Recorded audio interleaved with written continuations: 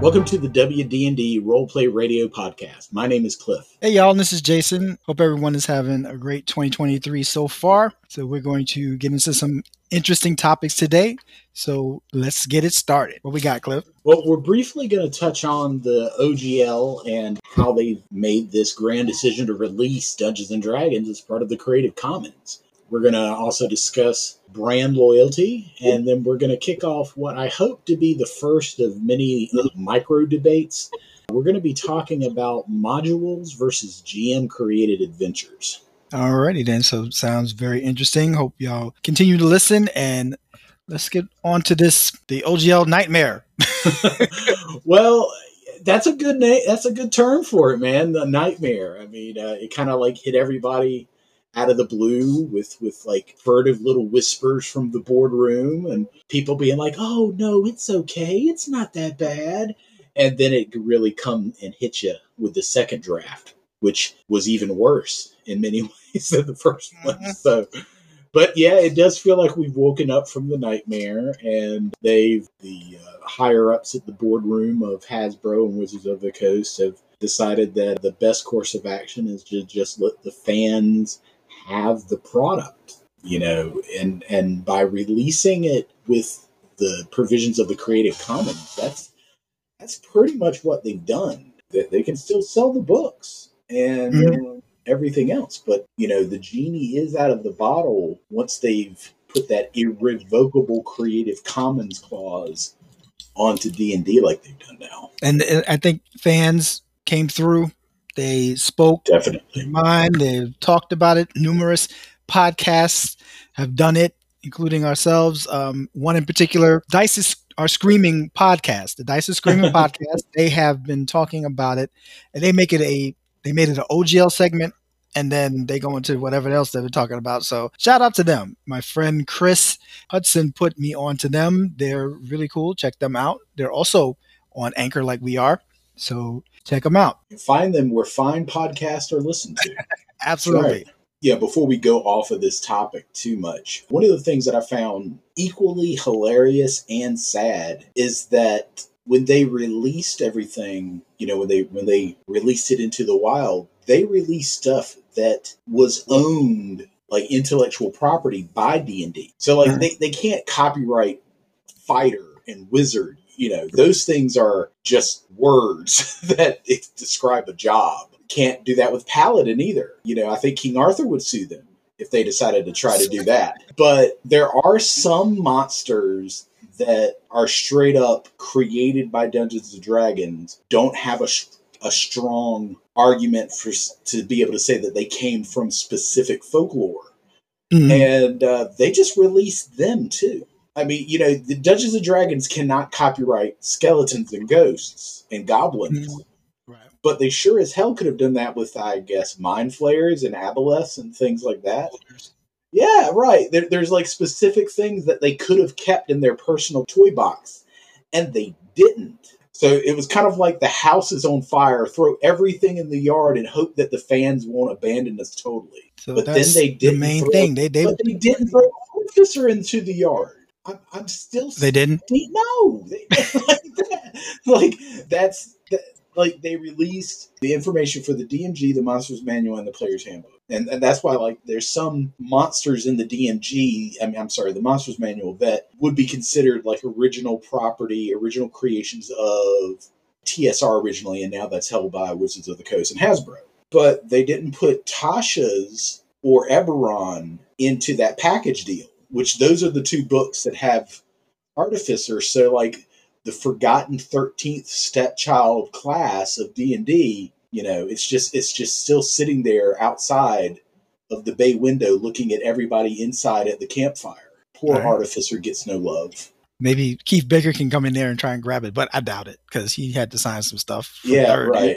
Yeah, he's Artificer gets a lot of love from the players, but it's almost like they put out the book for third ed, and then they brought in the idea of the Artificer in Eberron. And then now here we are 2 editions later, and they publish the classes, and it's like, what? You start the class area, and it goes straight to B. It just totally skips over the A for Artificer. I feel like they left out an entire letter of the alphabet. It's like, oh, we'll put it out in one of the expansion books. Source books. That's a source book class. So. Well, I think that finally that whole mess can be put to rest until the next time somebody over there tries to get all corporate and say, hey, we need to make more money and we need to start trying to gouge people for dollars and cents. We have people who have been there from the beginning, still loyal to the brand of Dungeons and Dragons. Myself included, I wasn't there at the beginning, but I was close enough. So there's a lot to be said about the loyalty, in that. You're like one of those proud second-generation Americans. Pretty much. Second-generation Grognard. You didn't say that. We are that. We are that. Remember first, but we were I do. But I didn't get into the rules that much. I just started rolling dice. I said, I hit it. And they told me to roll dice, and that's what I did. Yeah, I got into the hobby late, and there was nobody around home that was rolling dice to play this kind of stuff. So I was lucky my mom and dad let me play superhero games. Anything that might have had the mention of demons and magic and everything. Our parents didn't care as long as we were in the house. Right. Get in the house when the lights turn on. We were in the house when the lights were on. I mean, we came home from school and we pretty much did that. If it wasn't like playing football in the street, we was at either, big shout out to, I got to shout them out, my friends from Hempstead, New York, Chris Pesela and Michael McDonald. We played over either Chris's house or over at Michael's house. So big shout out to them for the experience of playing D&D, learning about it, and becoming more invested in this whole genre, which brought me to today. So big shout out to them. While we're doing that, that's actually a very nice gesture. Ronnie McDowell, he was the high school student that took pity on the young freshman. And he's like, you like comic books? There's a game about that. It's like, what? Mm-hmm. If it wasn't for people like that willing to reach out and teach people how to play new games, we would not have a chance to bring new people into the hobby. And you mentioned it a little bit ago, brand loyalty thing, where people kind of get the blinders on. This is the game I know how to play, and it's the only game I want to play. And lately, you've had so many people that are like, oh no, if they're going to be like this, screw it, I'm going to Pathfinder. And that's a decent attitude. A willingness to try another system. That's good. It's always good to learn more, find another game that may have a different style or point of view or something, but still has the essence of fantasy or sci-fi or superheroes or whatever the genre you want. There's always something out there, and it's good to explore that. And like a big part of the role-playing game experience is the interaction with the other players. It being like a cooperative board game that is having a crisis of identity with being a workshop for ad lib. Mm-hmm. Those improv workshops where people will go in and just be given these ridiculous scenarios where they have to act them out on stage. That's what D&D is. It's that with a Monopoly board in front of you, basically. For the most part, yep. And it's changed a lot since the pandemic. And then with the popularity and the recognition that the pastime has gotten due to popping up in pop culture and the advent of streaming games online and all these games bringing in viewers and then bringing in people. You've got the online virtual tabletop style games, and then those of us that are lucky enough to actually have played a role playing game face to face, where it's and I'm not specifically calling out anybody that sits at our tables on Fridays and Saturdays, but there are people that want to hog the spotlight, and there's people that want to shy away from the spotlight. And like when you're sitting at a table and you've got people that don't really want the spotlight, as a GM and like kind of like a captain of the players, which is a role that I find myself in a lot, even if I try to shy away from my character being the leader. Well, see, that's the thing. I'm going to try to make the experience at the table as good as possible for everybody, even if my character isn't the leader. You know, right. I want it to be fun for everybody. And I will purposely, when we're sitting there face to face, try to create situations that drag other people into role play so that they can get their character more into the story, you know, breathe some life into those stats on that piece of paper. And that's easier to do when you're sitting there face to face versus like a chat room. That's a huge difference. Yeah, well, even at the table now, I'm seeing the disengagement sometimes, you know, especially with phones now, and I'm guilty of it too. I'll be checking my phone if it's the spotlight's not on me or whatever, or if there's something that's going on that I don't have to be 100% present for. You know, it's good to be paying attention to what's going on in the game, even if your character may not have the knowledge of it or something like that. But I've seen that a lot. Here's something that I've seen people talk about doing for dinner. So you go out to eat with a bunch of people. You know, there's 6 or 7 people at dinner table, and a bunch of people will be sitting there while you're eating. And maybe out of the 6 people, 3 of them will have their face in their phone half the time. And there'll be like a couple of people talking. And, you know, in this day and age, it's very hard to disconnect yourself from that instant mainline social media and internet info dump that's possible all the time. But if you're like Twitter, follow us on Twitter. Right.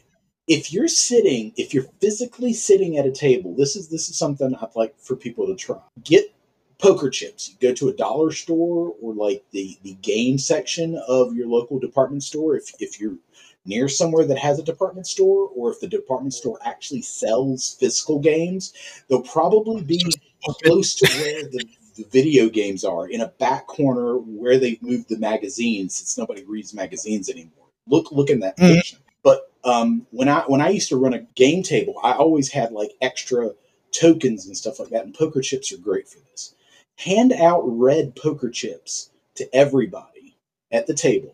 And if they don't touch their phone and keep the poker chip the whole time, let there be an XP bump at the end for it. And if they pull out their cell phone to check their Twitter or something, boom, you take that chip away from them. They don't get no bonus.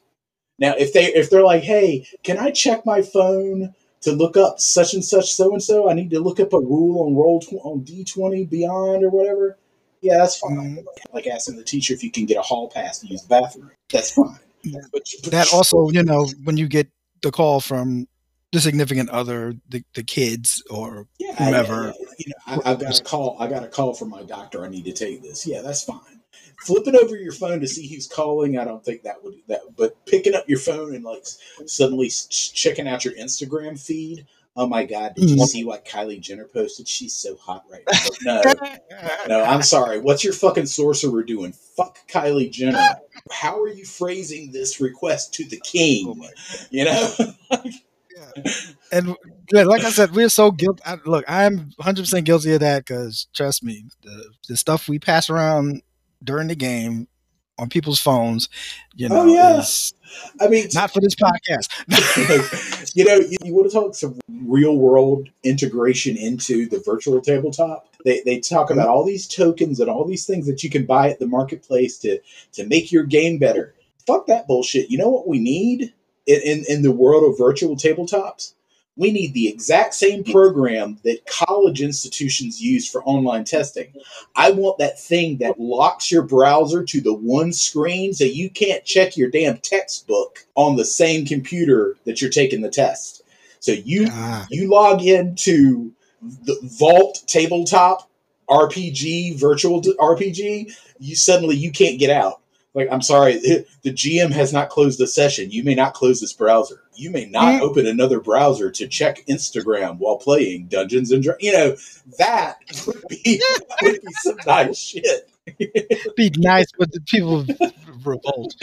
People be so pissed. Well, it would be really nice. I mean, but it's implausible. I would love to challenge people to only open up the browser window you need to access the virtual tabletop. Start a new challenge, the no phone challenge. There we go. Right. So, are you ready to dust off our boxing gloves and get into the main event, Jason? Yeah. All right. Let's do it. Ding, ding, ding. In this corner, we've got Jason Jose, long-time GM. I'd say he's a forever GM, but he occasionally gets to play. Jason has been running Dungeons & Dragons and other role-playing games forever. And he is not afraid to get his hands dirty by flipping through the pages of a pre-published module. Not at all. And now we have Cliff Long, who is also a long-time GM and player and loves the whole homebrew thing. He loves to create his own characters and own world and all sorts of stuff. So we're going to get into talking about the pros and cons of that and see how you feel about it. You want to chime in? Of course, you can always go to our Twitter page. You can answer the poll that I'm going to post and give us your thoughts. So let's get into it. How do we start this? Do we say, hey, I like doing I think that's fair. Let's say what we like, the positives, before we start throwing shade at each other. I think, we can start politely. So shade is my bet. Okay, so the reason I am partial to pre-published modules is that I like having that framework. I like having something where it says, okay, this is here, that's there, this is the ultimate goal. And I'm not 100% just stay on the text of the thing. I do like making alterations when necessary, making changes sometimes in the middle of a fight. I will change something. I'll do it. I'll increase somebody's hit points because I think, this fight is going too easy, or I will reduce the amount of hit points because I think, oh God, maybe they're going to get their butts whipped or something like that. I try to use the published stuff as just like a framework, something that gives me more freedom to say, okay, I can use this, I can use that. And I can take out what I don't like. I can put in some stuff that I would like to see instead of me just starting from scratch. Because me starting from scratch, I'm a writer and I've written a book. It took me 15 years to write the book. So I am notoriously slow when I start projects and stuff like that. So that's why I don't do homebrew. Well, I love doing what Jason's calling homebrew. And I'm very meticulous about my wording of that because I love the Eberron setting and other settings that I've used throughout, over time. So it's not really a homebrew setting that I'm using. I'm just using all the elements that exist in the world, and then I'm weaving my story with those elements. And, being a GM that likes to create the adventure path, you have to be cognizant of the fact that you're not writing a novel. So you don't have like the beginning, middle, and end of the story. You're creating the story ad hoc out of everything that happened. And in the past, when I've tried to explain this to other people, I always go back to any television show or movie that shows that one, slightly crazy person that has the wall with all of the pictures on it and the red string connecting different things. That's my thought process when it comes to creating an adventure. I've got the world, and then as the players start to create their story, I really want to collaborate with them and make sure that I have a very good idea of what their backstory is. And then I do my damnedest to drop things, kind of like sprinkle them in their path that, if not tie in specifically to their backstory, it will be things from their backstory that gives them some purchase on the events. And yeah, you can do that with a prepackaged module, but it's like buying a car and then spending all that time adding kit to it. You gotta add the spoiler, and then I gotta add the tent, and then I gotta add this, and I gotta add that. Rather than just like going to the website and picking what you want from the get go. It's I feel that with a module, one of the other things that they're written for specific levels. So if your group out levels it, God help you if they go side questing and then come back to the module and they've picked up a level. Oh no, now you've got this whole issue where they've upset the apple cart, and you, like you said, you have to go back in and do that work. So it seems like to me, a module makes a lot of assumptions for the party you have to work with. It does do that. There are times when the party doesn't do exactly what the modules thinks that the players would do in that situation. I've had to do some crazy improvisational stuff when characters go left and just come up with good ideas, but it's like, wow, I wasn't expecting that, so you still have to think on the fly. GM still has to be able to improvise. Best word for it is to improvise, just in case something doesn't go as, the module may say. And as far as campaign worlds, I've tried to do that too. Tried to build a whole new campaign world, and I'm not good at drawing maps. They all look like crap.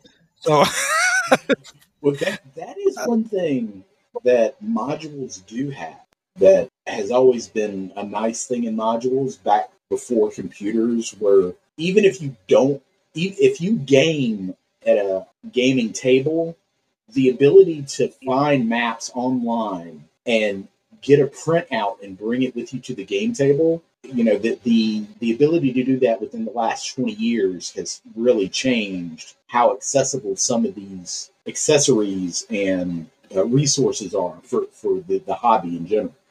And like these days, when people can like drop their tablet there and say, this is the room that you're going in at a table, that's huge. Back when Jason and I were working together at a game store, it was Jason's game store. I was the manager. We had carte blanche. We could have done anything we wanted. We literally were planning to take like a giant flat screen TV and implant it in one of those tables. But exactly. it was the TVs at the time were just not as flat as they are now. So it wasn't quite ready. It wasn't quite time for that yet. It would have been amazing to be able to provide that to the players at the brick and mortar store.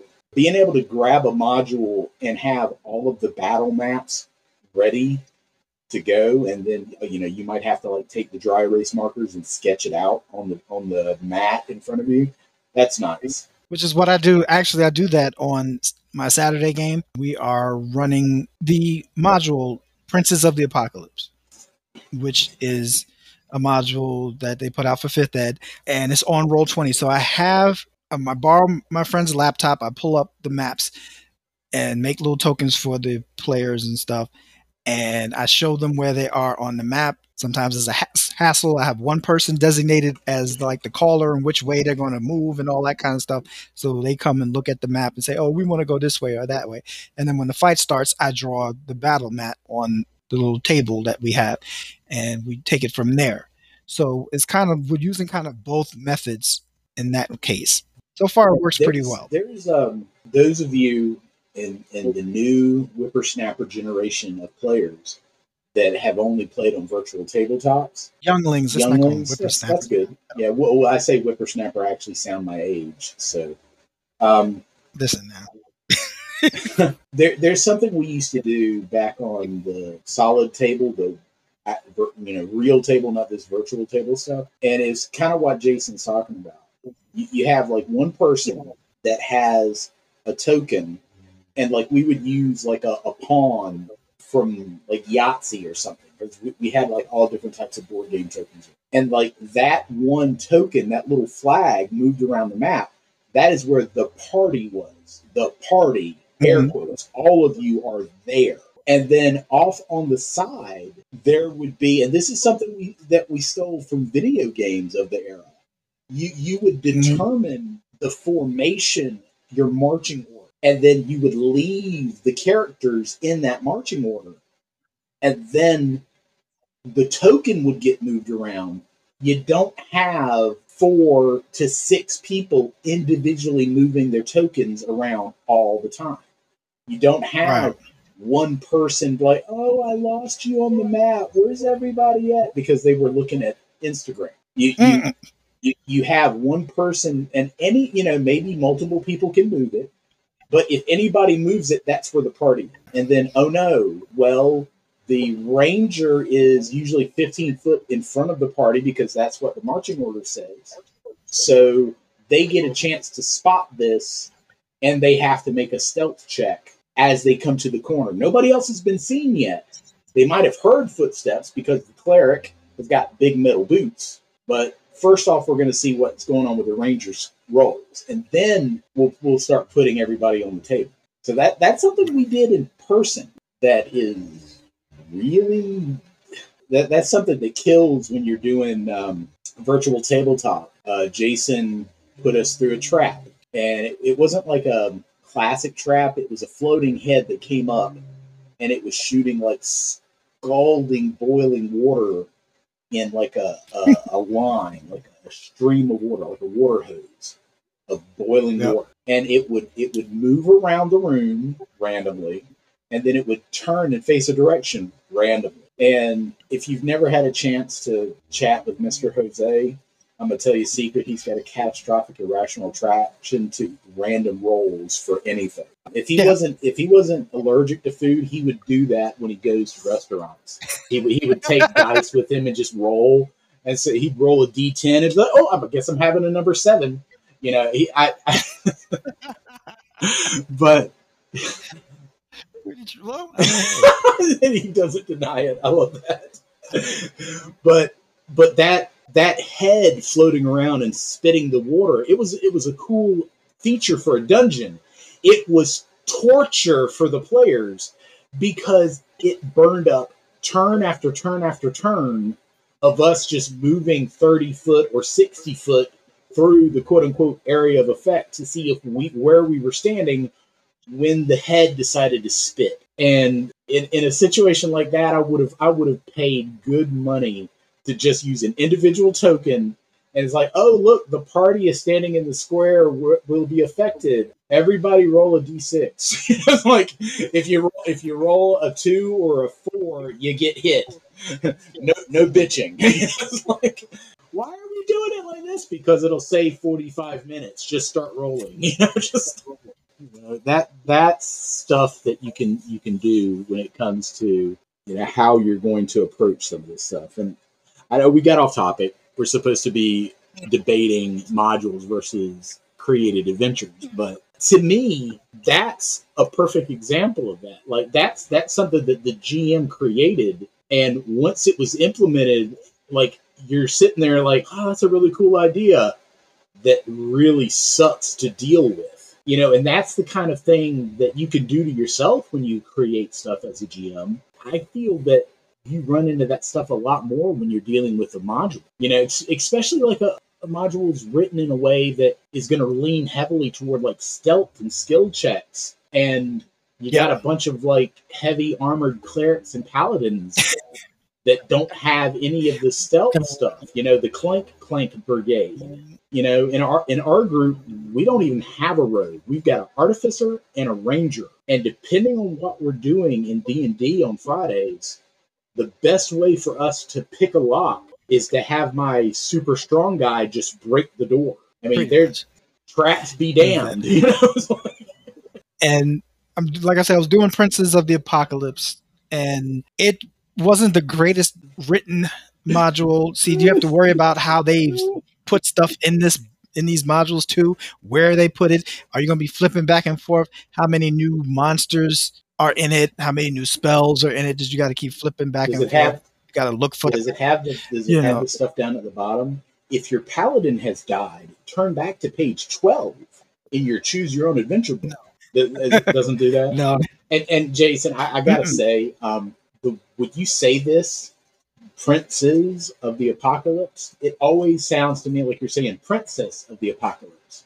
So I'm thinking this is like a new villain for Sailor Moon or something.